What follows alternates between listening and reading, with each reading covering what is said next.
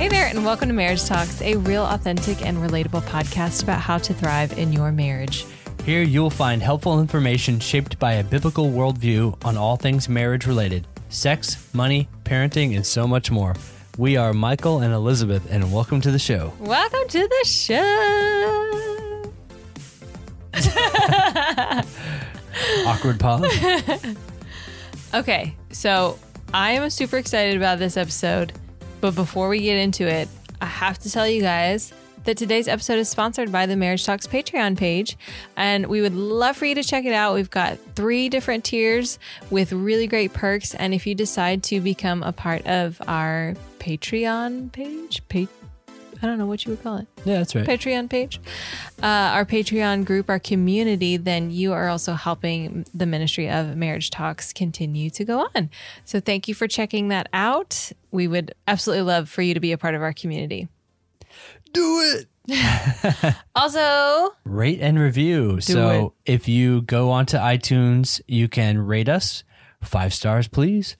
And you can review us. That's 2 different things. You can rate without reviewing, and you can go the extra step to review. But anytime that those interactions happen, it helps Apple to put our stuff up at the top so we can be found by others. yes. And before we conclude this episode, we will read the latest review because one of you lovely people left us another review. Oh, that's a surprise. I didn't know that. Yes. I'm shaking things up a little bit. Nice. All right. So when you kind of skipped on ahead to that, I was like, wait, but we need to say what the episode's about. And I always forget that you click on this because you see the title first. So it's not really a surprise. Well, if you clicked on it and you didn't read it, you're going to find out that today's episode is about 7 myths about marriage. Yeah, we started with 5. We were actually like, let's do 5. And then we started putting them together and was like, we need more than 5. We need more than 5. 5 will not cut it. Yeah. And also, I'm afraid it'll be like a 12-minute episode. No. I think we have plenty of stories about each one. Yeah, we do. Yeah, when you've been together for a few years, the stories pile up. They really do. Don't they? Well, let's kick it off with number 1. All right. Number 1 marriage myth is that it's easy. Boo, marriage is so easy. It's not easy, guys. It's not easy. Do people really say that, though? I feel People really say that. I've heard it. People really say that. Yeah. They're lying funny. to you. Do they know anybody who's married? I don't know. Well, they told me. Really? You were told that? Yeah. How old were you? I don't remember. A lot of things happen in 3rd life. grade, maybe? No, not that Did young. Susie Q on the playground say that marriage was easy? Because that's No. malarkey. No, we were married. Marriage is not easy. In fact, marriage is hard. And the reason it's hard is because truly the purpose is for sanctification. Number 1, sanctification isn't easy. That's sort of when you love her. Yes, but also... Can you wait? 'Cause that's kind of like that's one of those like Christianese things that you want to define that a little bit better? Yes, so sanctification is like the continual like renewal of becoming Christ-like, and Michael and I are sinners. We're all sinners. Christ is perfect. He's glorified. He's magnificent. And so when you are in the process of becoming Christ-like, it's hard, and it's a lot of just like emotional cuts, heart cuts. Like, you're getting to the root of like some nasty stuff, some nasty like sinful behavior. And that's like a whole other thing. But, if you're not wanting to necessarily talk about sanctification, literally 2 people coming and living in the same house together, like that's hard. Yeah. So it's, in a lot of ways it's hard, but that's not to say like, hey, you should either get out of your marriage or don't get married. That is not what we're saying at all, because I think we would both agree that we absolutely love being married to each other. Is that a question? even on the hard days. Well, actually, on this episode, I was going to reveal a secret. It's actually terrible. No. No. Yeah. We do. We will tell each other like after like a fight or something, we'll be like, I am so glad that you are the one that I'm fighting with. Like, I would not want to fight with anybody else. I would not want to go through this with anybody else. So we know like marriage is hard, but we love that we're doing it together. It's not going to be a smooth journey because we're humans and we sin and we go through peaks and valleys, but it is a wonderful gift that's been given, and I love it. Yeah, and the big thing is, too, when has anything ever worthwhile been easy anyway? Boom. Like building a business, super hard. Building a lifelong relationship, super hard. Raising children well, super hard. So it just added to the list. Marriage is super hard because it is important. It is meaningful. Yeah, 100%. Yeah, we always say the most meaningful like human relationship you'll ever have. Agreed. Yeah, you say that a lot. That's why, of course. Okay, moving on to number 2. The second myth about marriage is that it will fix my problems. Spoiler alert, it will actually magnify your problems. Yeah. Why? Because we're sinners. Yeah. We're all selfish.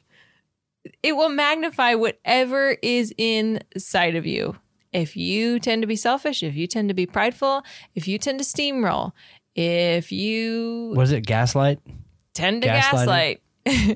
All those things, marriage is going to magnify because you are in constant proximity and connection with someone else. So don't hang that. It's like, and hang, like if I thought that, if I believe that, and then I put that on Michael, whoa. Like, he's always going to fail 100% of the time. If I'm like, hey, now that we're married, fix my problems. He will always, always fail 100% of the time. Yeah. And vice versa. Like, is not a healthy way to view your marriage. Yeah, that's a tall order and it would never work out. No, because this, like I said, we're all humans. We're always going to come short. We're never going to be able to deliver 100% of the time. And even our efforts, while they might be well-intentioned, will never like meet that expectation because we're humans. And so having the mindset of like, so if this is your first episode, we just talked about sanctification. Michael and I are Christians. And so that we view marriage from a biblical perspective. And if I think that Michael's going to fix my problems, I am 100% wrong. But what I should be focusing on is that I should be laying these burdens or these issues or these like heart issues that I have going on inside of me at the foot of the cross. You're taking number 3. It's leaking into number 3 big leads time. Us to number 3. Wait, we're not done. Oh, so wait, pause. Before we move on to number 3, because you're really like, it's very closely tied together. But one thing that really like kind of serious moment here too. One thing that I think that a lot of young guys think is that having access to a lady, if you suffer from like sexual temptation specifically, having a wife would basically solve that problem, and you won't have temptation or like, you know, the long look is a friend told me the long look. If you suffer from that, like, you know, if you see a woman who's beautiful and you just see her and register her, fine, but like, if you like return back with your gaze, that kind of stuff. If you suffer from that particular sin, that is one really glaring thing that comes to mind when I say like, it will not fix that problem to be married. 'Cause the myth is like, well, we can have sex. So like, I won't have that anymore because we can have sex whenever we want to. Yeah. But it's like, you're probably not going to have sex as much as you had thought you were going to, and you'll still be looking for that like fulfillment elsewhere. So that's a particular one. It's kind of like serious moment there. Yeah, but because it's a misplaced fulfillment. Right. Like truly, that's putting on your spouse to fill that need, so to speak, in quotations. But really, what it is that's a heart issue that has to be resolved and fixed between you and the Lord. Because your spouse will never deliver to like rid you of that. That is something that has to be between you and the Lord 100%. Yeah, absolutely. Way to close that up. Yeah. So number 3. All right. So this is the myth. Love by itself will conquer every adversity. Like human love. Is that what we're talking about? That's what we're talking about. All right. Yeah. We're talking about love. We're talking about love. Yeah. Yeah. So as we've kind of hinted at, and as she was about to totally reveal way too early, it's not our love that solves everything. Although our love and our desire for each other is amazing, but every adversity is not conquered by just human power. No, it's not. It's actually by the grace of God and the love that we try to mimic our marriage off of. So the grace of God, what Christ did on the cross, the gospel, that is what sustains our marriage. You know, like a big thing that comes to mind is forgiveness. And for some people, it's really hard to forgive. And it's really hard to like, well, you know what? They need to forgive me first before I can even consider forgiving them. That's not real forgiveness. That's definitely not real forgiveness. It is also not the gospel. So like Michael and I do not mimic our marriage like that. We do our absolute best to incorporate the gospel in everything and the way that Christ loves the church. Like that is the example of biblical marriage. And so when we are interacting together, it has to be mimicked off of something perfect. Otherwise, everything else is going to fall short. If our example, if we're trying to, you know, mimic our marriage off of some hottest celebrity couple now, like, boy, is that going to fail in epic proportions. It's not going to be good. Yeah. I was trying to think of a famous couple, but everyone that came to mind was ridiculous. It's not good is the point. And so I think we would generally all agree, like, if we're going to pick an example, let's pick a good one. Let's pick a perfect one. Well, the perfect one is how Christ loves the church, the marriage between Christ and the church. And within that, you have to have the gospel. That's the saving grace of marriage right there. Yeah. And a lot of this stuff, if you're not from a like Christian background, it can seem weird. Like, what do you mean the bride, and you're talking about the church as marriage? But if you have any questions about any of this stuff, reach out to us. Yeah. Email, Facebook Messenger, any of that stuff, because I'd love to clarify and go a little bit deeper if you need to. I don't want us to throw out stuff that's unfamiliar and be like losing you. Yeah. So yeah, and so like in an example of forgiveness, like I have no right to withhold, in terms of the gospel, I have no right to withhold forgiveness from Michael. And what I mean by that is, like, we have had seasons in our marriage where we have both been hurt very deeply, very, very deeply.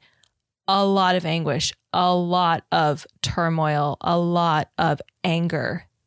And we have walked through those seasons together, and only by the grace of God have we gotten out of those. And there has been a season where I experienced a lot of pain. But if I can't offer that forgiveness, if I can't fully forgive Michael, I have some things going on in my heart that I need to deal with. And that doesn't mean that, like, oh, we're good, what you did didn't matter. That's not what forgiveness is about.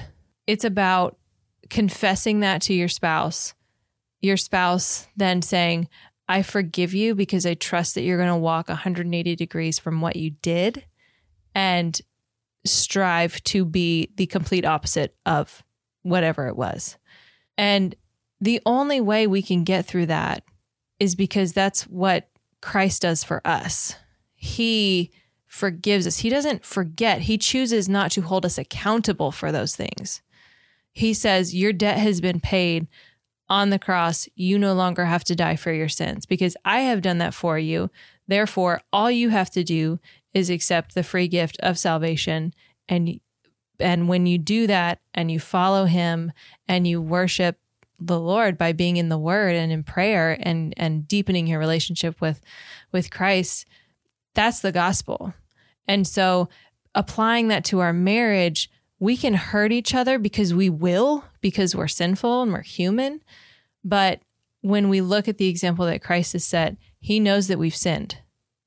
He doesn't forget it. He just chooses not to hold us accountable for it. And that's huge. yeah, because the accountability has been shifted. Like he took it on. Yeah. Yeah. So yeah. Number 4 is kind of a familiar point if you've been listening to us for a long time, not to beat a dead horse. But the myth is couples therapy is for fixing a broken marriage, like when you're on the rocks. But we've talked about this a fair number of times, and it's not only for the end of your marriage. It's not only for messed up couples who severely screwed up and only, infidelity and or stuff like that. premarital counseling. Like people get like premarital counseling to make sure that they start their marriage right. Like that's good. So it's not only just for that time, but also for. Oh yeah, like we like to advocate maintenance therapy. Yes. So as those who have come out of a wonderful like round of therapy, it was amazing. Oh my goodness. It was amazing. So like for all those of you guys who like your Enneagrams, which I never really understood, they're so hot right now. Those Enneagrams, they're so hot right now. If you know what that quote is from, shoot us a message. That was one, I think everybody knows that one. Not everybody knows that. Oh yeah, it's pretty old now. It's pretty like 20 old. years. But yeah, so one of the things we went over was not Enneagrams, but like communication styles and love language, I think. Love languages, where it's just like, it kind of helps you put into a better lens who your spouse is and kind of tricks and tips and stuff of like, if your wife is like, respect is the number one thing that she wants, you've got to make sure that's the number one thing that you prioritize for her. So I would have never known that. That's not her case specifically. No, but like when we went through therapy, I would have pegged your number one to be physical touch, and it wasn't. Your number one was respect. And so Respect. I actually learned that about you, because now I can effectively love you in the top way that means the most to you. Yeah. And we were like 7 years in. It was 6 years in. About to hit 7. It was 6.5. Yeah. So we had been dating for a long time and then married for 6 years, and I never knew that about him. Yeah. And those are important things to know. Yeah. RESPECT. Find out what it means to me. Mm-hmm. Yeah. So don't just wait for the end of the era about to happen. It's like, I guess we'll do this last ditch effort. Really, like, they're easy to find. Y'all, the internet is pretty awesome. Google marriage counselors, zip code, and you'll have them. Or just ask around at your church, or, somebody has probably used somebody in the past and can recommend someone. Yeah, definitely ask around at your church. And also, if you ever have any questions about therapy, please feel free to contact us. And there are Christian online therapy avenues that you can choose to participate in. So reach out to us too, because we're more than happy to help you get plugged in somewhere. Yeah. But we are not licensed counselors, so we won't be giving out like sessions. No. We know our limits. Yeah. We can encourage you in the right direction, but we do not hold any degrees like that. The fifth myth about marriage is my spouse completes me. Untrue, but that was obvious. It's a little worrisome. What were you going to say? I was just going to say, I don't remember now. I was just so shocked by your beauty. I forgot my words. Oh, you're so sweet. It is a little worrisome when the perspective is my spouse completes me. We're going to go back to our biblical view of marriage.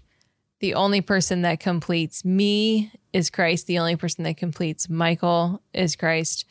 We cannot complete each other. And the reason being is because we are human, we are imperfect, and we will fall short 1,000% of the time. Yeah, there's nothing but pain in that pathway if that's where you're going. And I think tons of people try to take that pathway. And even if you have a pretty good marriage, and I would say that people who think that would have a great marriage, like my spouse completes me, but you're always going to find that that's going to, like we say, fall short. Yeah, it's just an impossible standard. Again, like going back to like, what would you mimic your marriage off of? Something perfect, like a perfect example. Well, this is the same thing. Like, why would I ever put that pressure on Michael? Because he is not perfect, and vice versa. I'm far from perfect. And so we're always going to let each other down if we hold that person to that job. Like, well, you let me down because you didn't complete me where I fell short. It's like, well, of course they let me down.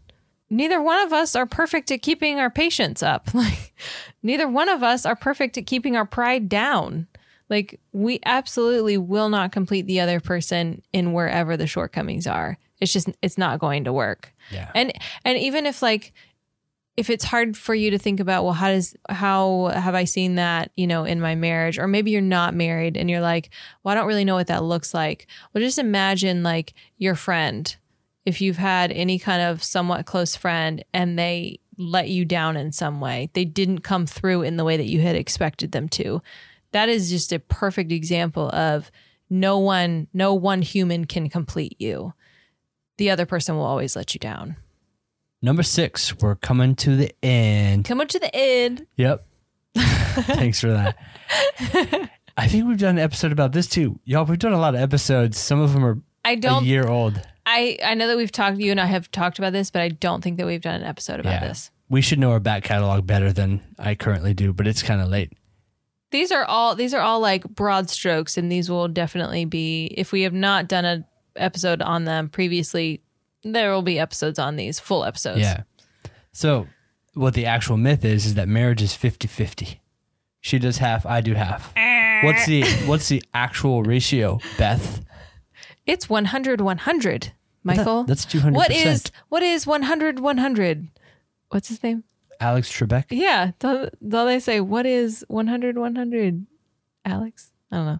I don't watch that. Yeah, they answer in the form of a question. Well, I know in the form of a question, but I thought they said his name. Not usually. Oh, okay. Well, the answer is 100-100. We're getting off topic. You have to be fast. You don't need to waste a word. What is 100-100? Yeah. Yeah. So, we'll get there. Okay, this is a super cheesy way to say, basically, just give your maximum effort, and your spouse needs to give their maximum effort. If you do, you're going to have rainbows and butterflies, and it's going to be awesome, and your spouse will complete you. Wait a second. No, that's not true. No, but just maximum effort equals maximum smoothness. Yeah, reward. Yeah. Yeah. Because okay, well, Michael does the lawn and the dishes and the, going up into the attic type stuff. And then I do the vacuuming, the cleaning the floors, the laundry. And like, if we make sure that our lists are like exactly the same and always fair and 50-50, it's just not going to work because, there have been times where like truly in our marriage, Michael does the dishes and I do the laundry. It's just something that we like agreed on that we prefer to do. And so we just said, yeah, that's just the way we'll do it.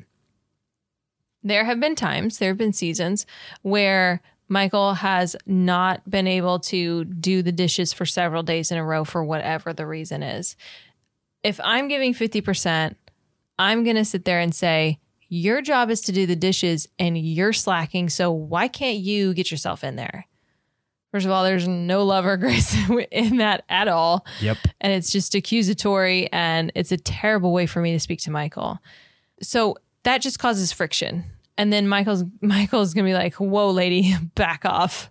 I've had a hard time, whatever, with I'm going to take that dish and go, I can't deal with you right now. Like it just, when I approach him ready to fight, he's going to respond ready to fight. So if you're giving 100-100, I can recognize that like Michael is either hurting or he's exhausted or, you fill in the blank that for a reason that he can't be consistent with the dishes. So I'm at home with the kids. Why don't, while they're playing, I'll take 20 minutes and do some dishes and knock down that pile of dishes so that he's not coming home to a massively dirty kitchen.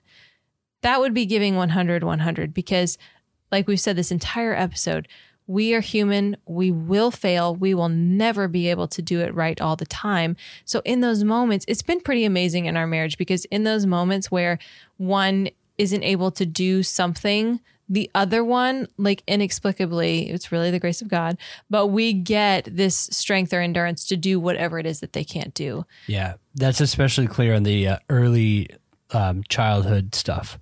Like the first 6 months of a baby, it's been like, when I'm exhausted, I have nothing left in my tank, Elizabeth's got some.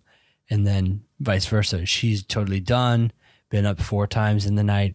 I got some energy early in the morning. So that really has been one of the nice times. Yeah. And in that scenario, if we were just giving 50-50, like it would just be miserable.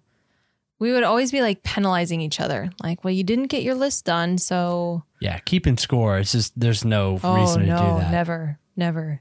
If you're going to keep score of how many kisses you give each other. That's super cheesy, but I guess that works. So yeah, keeping score, it's not a good idea. It's just going to cause tension and a lot of anger. So please don't do that. Alrighty. The final one, the big one. The final countdown. This is one that I think people don't talk about a whole lot. But here it is. So marriages fall apart with one big mistake or one massive sin. Number one being, I think the obvious one is infidelity. So like, we'll just use the example of a guy cheats on his wife with the secretary at work.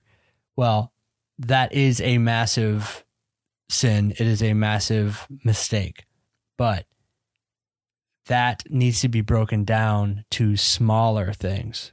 I think it's a pathway. It's like opening that door and letting the floodgates go through. You just got to be aware of that, because you can really justify if you don't think that and you think, well, I would never cheat on my wife. I'm like, that's just not going to happen to me.